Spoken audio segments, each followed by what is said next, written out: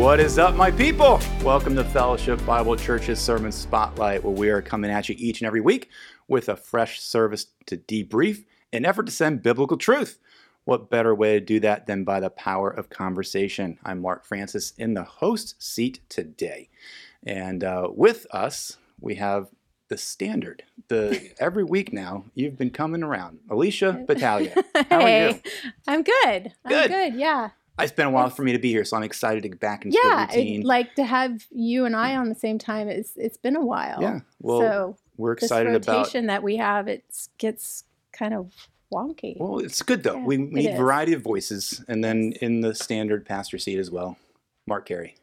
How are you? I'm doing okay. Good.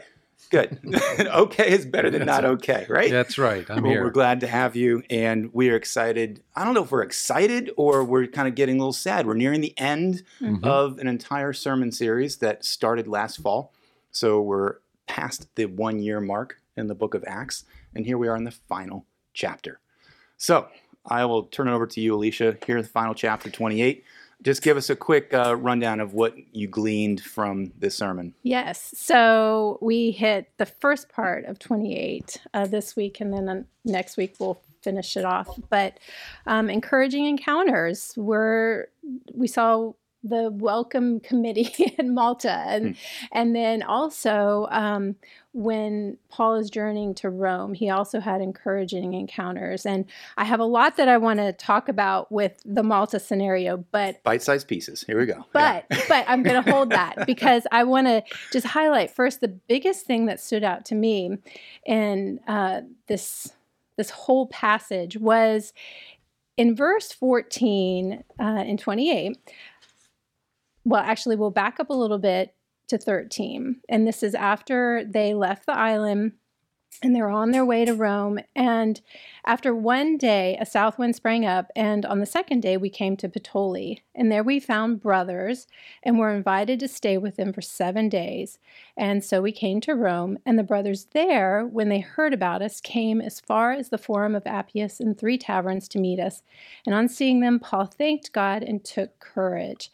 And in keeping with the theme of the triumph of the gospel, which started from the very beginning of Acts, we see that the purpose for Acts is to spread the good news. And so that jumped out to me because it shows that this message, Christianity, has been spreading, and it's made its way to these towns, these cities, all the way here to the ends of the earth.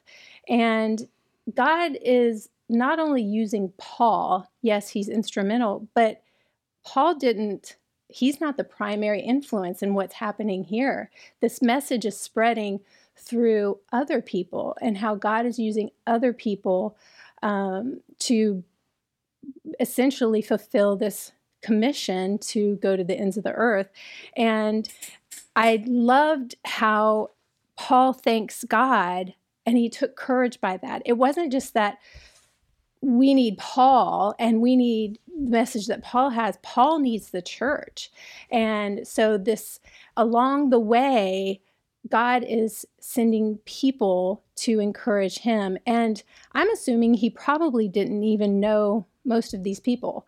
They're just fellow brothers and sisters who know that he's a brother in Christ and has come along to greet him and encourage him and what the Lord has for him. And so it's a neat picture here coming to the end of the whole book to see God once again, he is triumphing. The gospel is triumphing and he's using, yes, Paul, but so many other people to make that happen. I think of Claire at the very beginning, Acts 2, the day of Pentecost. There was all these thousands and tens of thousands of Jews in Jerusalem for the feast of Pentecost. And that's when God sovereignly chose for the outpouring of the Holy Spirit for the church to begin, for that message to be shared by Peter in the sermon. And we know that many of those people stayed in Jerusalem, and that's why they had to have the deacons and the help with the serving of the food. But the guess would be a lot of those people went back home, and that was over the Roman Empire. So God sovereignly started that whole thing going with that sermon by Peter. And then he had an immediate army of people, not that they were deep theologians and wealth, but they knew who Jesus was, the good news. Jesus died. This man who you crucified, he's raised from the dead. We're testimony witnesses of this day. And man, they took that message and made it to Rome, and who knows where else. Such a fitting title for the sermon series too, Triumph of the Gospel, because it really is God on display, and seeing it spread like that to proclaim to the world. You're right. I mean, Paul this whole time is saying, I'm going to get to Rome. And here he is, and there's fellow believers there that are going to meet him. And God's faithful to do what he said he was going to do. And then too, we talked about Julius last week, but Julius is still with Paul, and he's observing these interactions with these fellow Christians. And so I still am so, I'm just so anticipating seeing Julius in heaven one day, because I just like the impact of being with Paul, but then seeing these interactions of what's happening with the church and the believers and their love and care for one another. And Julius already had kindness and favor towards Paul. So I would love just, to see how God was using that to soften his heart. And because he's right there with Paul the whole time, so it's just one of the unknowns that we don't have. Yeah, all these different soldiers that he was chained to once he got to Rome. Right. And all the creative ways that God had to continue the triumph of the gospel, which is, as we'll see next week, Acts doesn't end. Yeah. So question, as we're looking at this passage, you break it up and you end where you ended. And looking at, you could go a few different directions with this passage. You can talk about the storyline. You can talk about the healings that occurred. But really the focus of where you ended up was just the hospitality of believers and encouraging one another in that way. What kind of stood out to you as the key verse or the key passage that was just eye-opening as you were studying through this? Well, I think not to be overly technical, I think there's somewhat of a chiastic structure here, or the passage seems to be bookended by the kindness that was showed in verse 2 and the encouragement that Paul takes courage in verse 15. So it just seemed like it was we start with the kindness, and I kind of extrapolate from that what encouragement that must have been as I said, dragged their dead carcasses up on the shore, not knowing even where they were. Yeah. And then all of a sudden they're blessed, so they're encouraged. And then we end with encouragement. That seemed like it was a kind of a textual indicator that was kind of the main theme here, that after all that Paul had gone through for the last 2+ years, and the threats and the imprisonment and all of that, God just blesses him. And even after, So what do you, we talked about this last night in our small group, about in verse 2, the native people showed unusual kindness.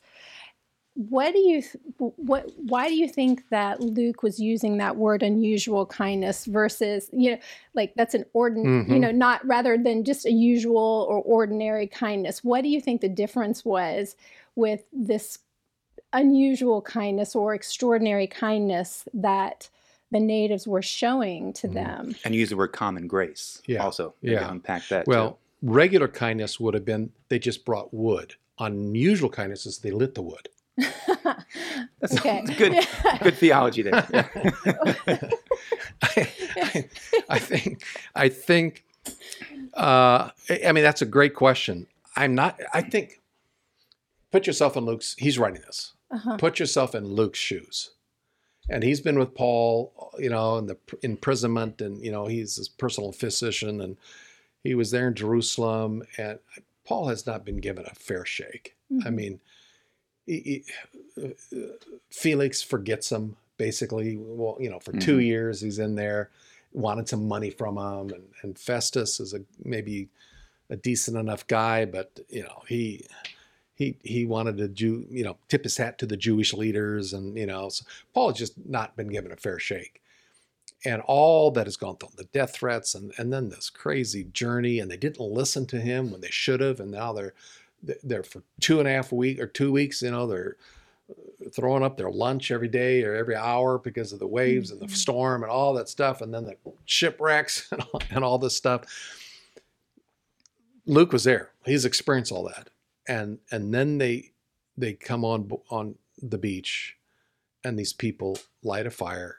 They tape that. I think that's why Imagine the Luke scene used that too, word. because there's 276 men. I'm assuming they're probably all men on the ship, and some of them are soldiers, some of them are prisoners, and you can't, like, as a native, seeing all these people come onto the island, you could be really confused. Like, should they be intimidated? Should Probably they chains too. I mean, we're talking prisoners. Probably. And so I don't they're think coming out of the water. I mean, if they were Looking pretty rough. with chains, they might have. They were going to sink. But Paul had said, "Not one. Right. No one's going to be Right. hurt." Yeah. And The a lot old of salty times seamen and with these islanders, they're not very welcoming to strangers. strangers. And so I think that probably also makes their hospitality even that more remarkable. I think that. Yeah. I in that think way. Luke was just absolutely blown away. They did not expect this. Yeah. Yeah. And it was truly extraordinary kindness. So I think it's a well-chosen word. That's what it was for Luke. Mhm.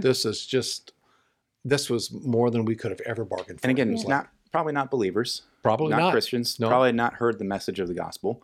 No. And here God is going to bless them with Yeah. the shipwreck of the gospel That's coming right. into their lives, where people are being healed. Yeah. They're seeing miracles. They recognize that, okay, Paul is somebody who has a message. It's not written here, but you've got to think implied in these 3 months. Yeah. What was going on in that island to Yeah. where the gospel is spreading to Yeah. where God allowed Paul to be there and rest for a bit before he goes to Rome. Yeah. And discipleship was probably occurring on that island. Which would, by the way, be a very interesting thing for someone listening, maybe or whatever, to look to check back historically. I'm just curious.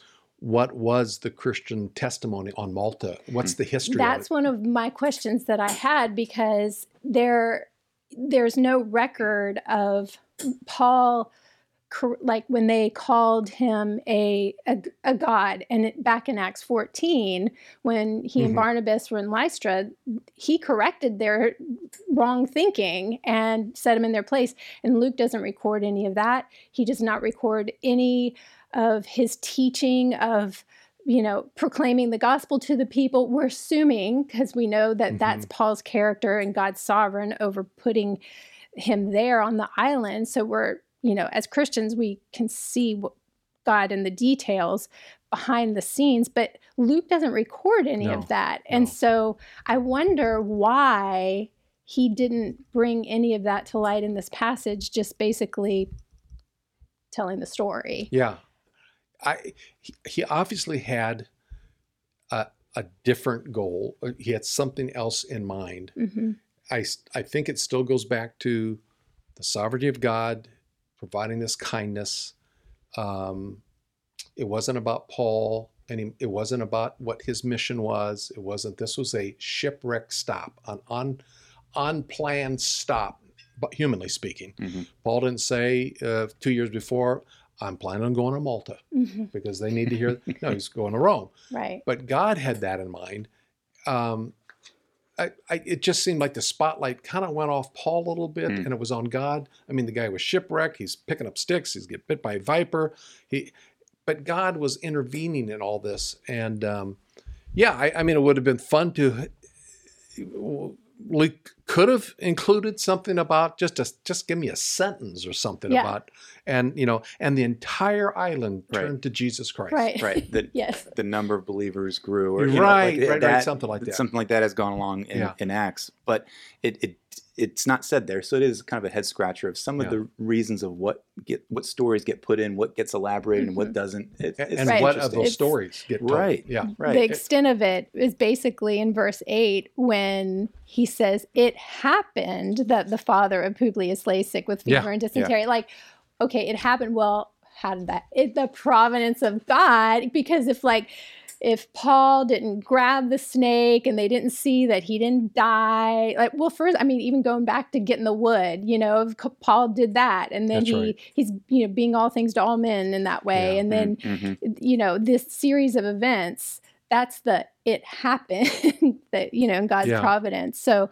we can It's can read that kind of in the layers. Yeah, as you say that, it's kind of almost, now that you say that, it kind of reminds me of the story of Esther, because Yes, God is not mentioned. right. Yeah, Mhm. but it happened that this and this and that, and Right. yeah, Yeah, that's kind of Well, interesting. Let's talk about just the application a bit, because you did bring it to, okay, what does this mean to us? And the hospitality component, the encouragement component, the kindness that we see here in this passage, yeah, obviously we're called to do the same.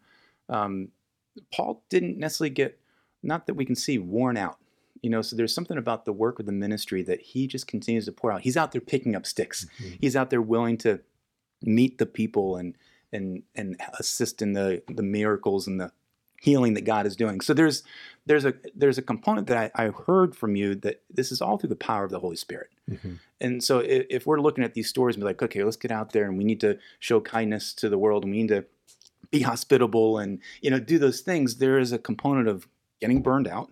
There's a component of attempting to do it in our own strength, but yet you're saying the opposite. Yeah. And so how we take this passage and look at it is can be one of two ways. Here we're called to go do this ourselves, or let's model what Paul did and know that this is just a level of hospitality and kindness that is just part of the fruit of the Spirit. Mhm. Yeah, Spirit energized refreshment, where we refresh one another. You mentioned the concept of common grace, Yeah. because the natives didn't have the Spirit of God, Mm-hmm. but God, I think, again in His grace, moved upon them. Mhm. So we would look at that and say, where did that come from? These are pagans. Mhm.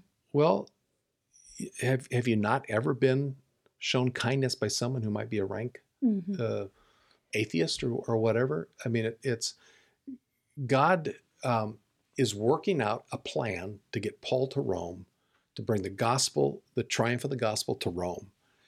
And he creatively uses shipwrecks and self-centered governors and evil Jewish leaders and kind Maltese natives. Mhm. Just the different players, that the variation of it all. Behind it is God's, again, the triumph of the gospel. It's just God bringing about His, and any one of these places in the last 3 chapters or so, or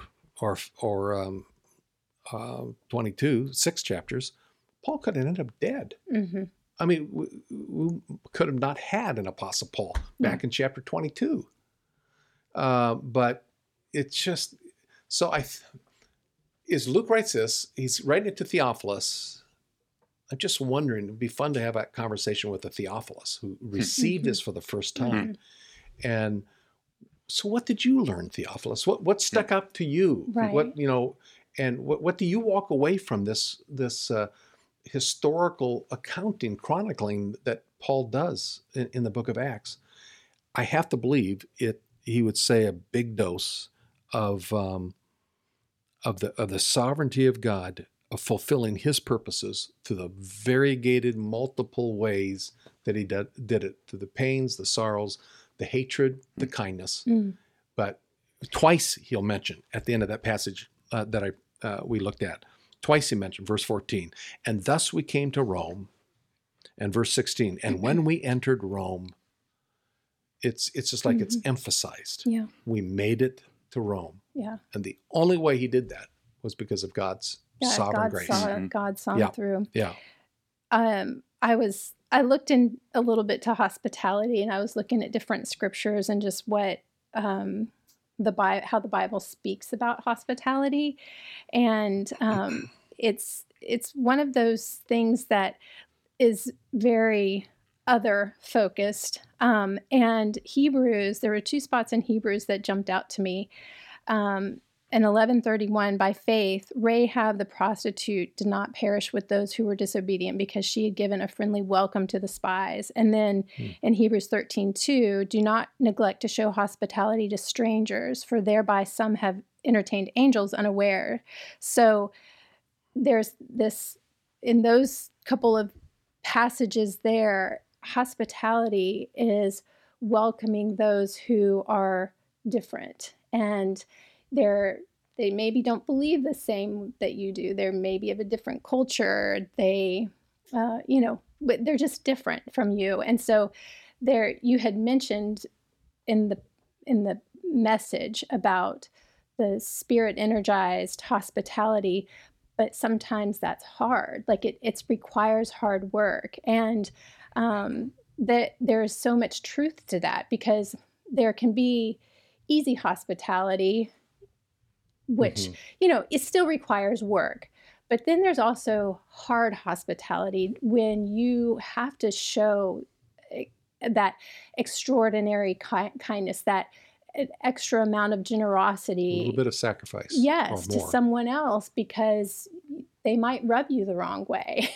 And it may require extra on your part to extend that heart of hospitality and kindness. And then I was just thinking about the hospitality that the Lord has shown to us who believe. And God showed his love for us, that while we were sinners, Christ died for us. And then I was thinking about for now, like while we're waiting for his return, he's given us communion where we can come to his table and remember his body that was broken for us and his blood that was shed for us.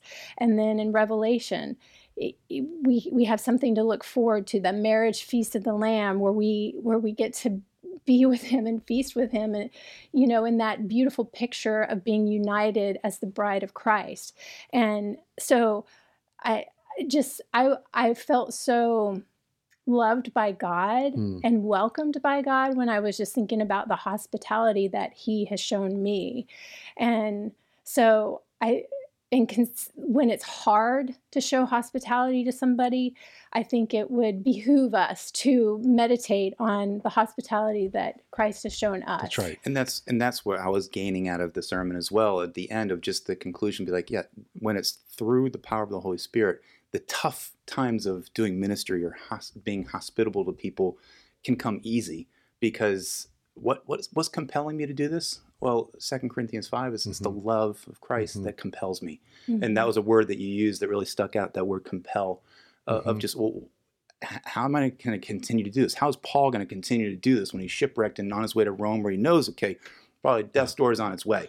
And so, but it's because he cares so much for any person that he comes in contact with, for them to hear the good news of Christ. And that is the love of Christ that's compelling him to do those things. That's that. I quoted Matthew 11, where Jesus said, "All you are heavy laden and burdened, just come on to me, all you who are just at your your life's end, rope's end. You're shipwrecked. You're dragging your carcass up onto a beach, have nothing but the shirt on your back. Come on to me, and I will give you rest." Very same word that was used there in the Corinthians passage of refreshment. They have refreshed my spirit. So I do think we're never more like Christ than when we allow the Spirit of God, the presence of Christ, to flow through us.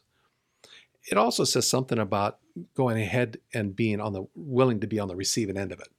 Because some people, I can do this myself. No, Paul received it from the natives. He received it from the believers as he's coming to Rome. And he was encouraged. And he took courage. He thanked God. There's a unity aspect to that, of that interchange of giving and receiving. It's unifying, because it's not a one-way, one-sided where you do all the giving. And and even in that picture of hospitality, it's there in the giving and the receiving part of it. There's joy on both ends, and that is such a gift that the Lord has given us for here. Paul, and when Paul reciprocated, people start coming, and and he heals people, and Luke probably got out his medicine bag if he still had it with him, and they're ministering to people. They did that free gratis. They didn't expect payment. Yeah. They paid him at the end. When it said, they gave him gifts, and but they did that with free. And housing. I mean, they and were housing there for 3 months, and the they hospitality didn't and the just food stay and on the beach. Yeah, the shelter and Yeah, Yeah. it was it. So they received that. They took it, and I'm sure they said thank you for it. And I know you don't need to do that, but they wanted to do it, and these people graciously did that. I just think this was such a encouraging little respite into the life of the really for many chapters, the tragedy of the world accosting God's people. And then there's this little oasis. It's like a 3-month sabbatical. It of is. like Yes, a little vacation. Be refreshed and renewed, Right. but we don't hear like the specifics of that. But No. we know that that's what God is Yeah. doing. And when you think of like the handout that we've talked about the last couple of weeks, God's faithfulness through my story, and potentially charting it and seeing the graphs, you could easily show this is a down moment in Paul's life, but no, this is where God showed up and was allowing a shipwreck and a snake bite to be used for His glory. And so, if you're charting it from human appearances, looks pretty rough. Yeah. But yet God is going to be Yeah. glorified in doing His work through that, which shows that it's God's faithfulness. That's right. That's happening, of course, And throughout maybe- the course of time. And maybe sometimes we just need to say, Lord, open my eyes to that. Mm. Because right now I don't see it. Obviously for Paul, it was right in his face. As they're coming out, and out of the thickets on the beach, and they're helping, and they're giving him gifts and all that stuff. We can be so encumbered and so lost in our circumstances and pain. Can you imagine if those people, Paul, Luke, any of them, got on the beach and just moaned and groaned and laid there for days and, look back at the broken ship, and right over there's a fire going, but the rain, this rain is terrible. I'm cold, I'm wet, Yeah. God, why are you doing this to me? And right over there's a fire. And it was built by people that don't even know Jesus, but God sent them.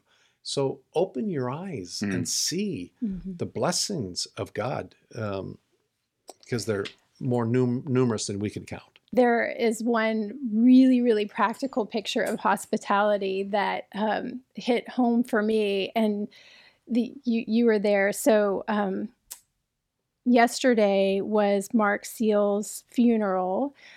He died Sunday. Sunday. Oh, sorry. My days That's are mixed okay. up. Sunday. Yeah. So he died 2 Sundays ago, and he's one of our brothers here at FBC. And in his funeral, Mike Thomas highlighted the impact of one of your sermons, Pastor Mark, that had on Mark.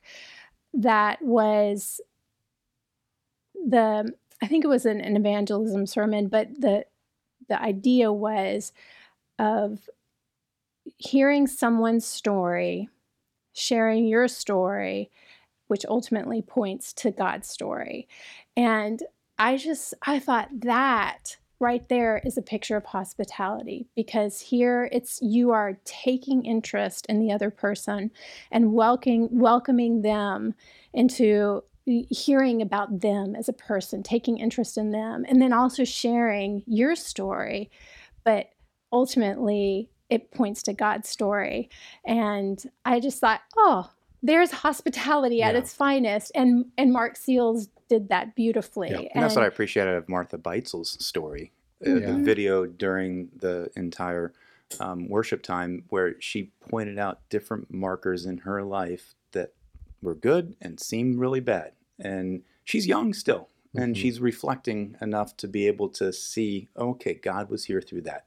God was here through those years where I was really depressed because of cancer, and overcoming that, and still getting part of say, okay, I am on the right path. God is leading me down this road, and it's for a reason. Yeah. And so Martha was able to articulate that, I thought, very well. And as strong as Paul was, as knowing God and having personal encounters with Jesus, you will go to Rome and all of that. I don't know if his faith wavered. I don't know. It doesn't say. I don't know if Luke's did, but you got to believe that when that ship is breaking up and they don't know where they are, it might have crossed his mind. But God, why? Mm-hmm.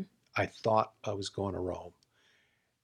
And then they get to the beach and they see the fire, they see the people. And it was like, wow, God. Mm-hmm. So we have to, let's not forget, let's not keep looking back at the shipwreck. Mm-hmm. Let's keep looking at what they have done. Yep. That would have been a good application included in my sermon. There you go. Yeah.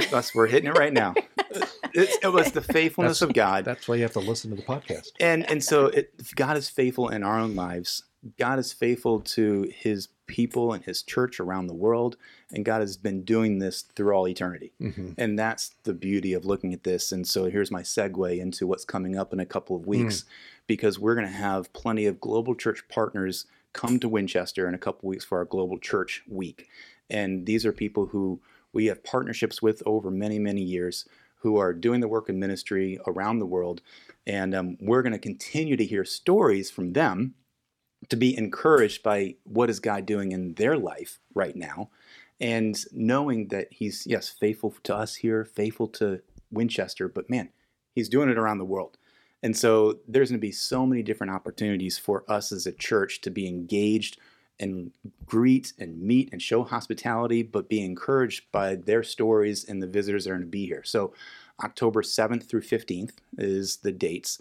And you go to the website for all the different details of the different events and activities. I can highlight them all, but it'll be very long. So last week's email was me giving a quick little tutorial on how to go through the webpage. So you can navigate that easily. There's going to be a night of worship on the first Sunday night. There's a fellowship family on the final Sunday night where we get a chance to have a congregational meeting. And everywhere in between, there's opportunities to interact with our visitors and learn about our global missions program and how similar it is to the book of Acts. And I think that's going to be really neat to have that be unfolded and hear stories of what he's doing in his church around the world. So the gospel continues to triumph. So that's exciting. So you're nearing the end of Acts. We've got 2 more weeks of the series of Acts, and then we're launching into the Global Church Week. So fbcva.org/GCW23 is where to go for all that. You click on a couple of those different buttons there and let us know, because we still need help to volunteer, to serve for different things. Let us know. You can actually interact and meet and hang out with one of our global church partners on that Wednesday of that week. And so there's tons of different activities. So I will get off my horse right now and say, just go do it. So it's coming up, fun week right around the corner. And so thanks guys for being here once again. Mark, Alicia, good conversation. And Caleb, we look forward to having you back next week. The fact of the matter, guys, is that sermons are not meant just to take an hour, but rather transform a lifetime. So until next week, much love and God bless.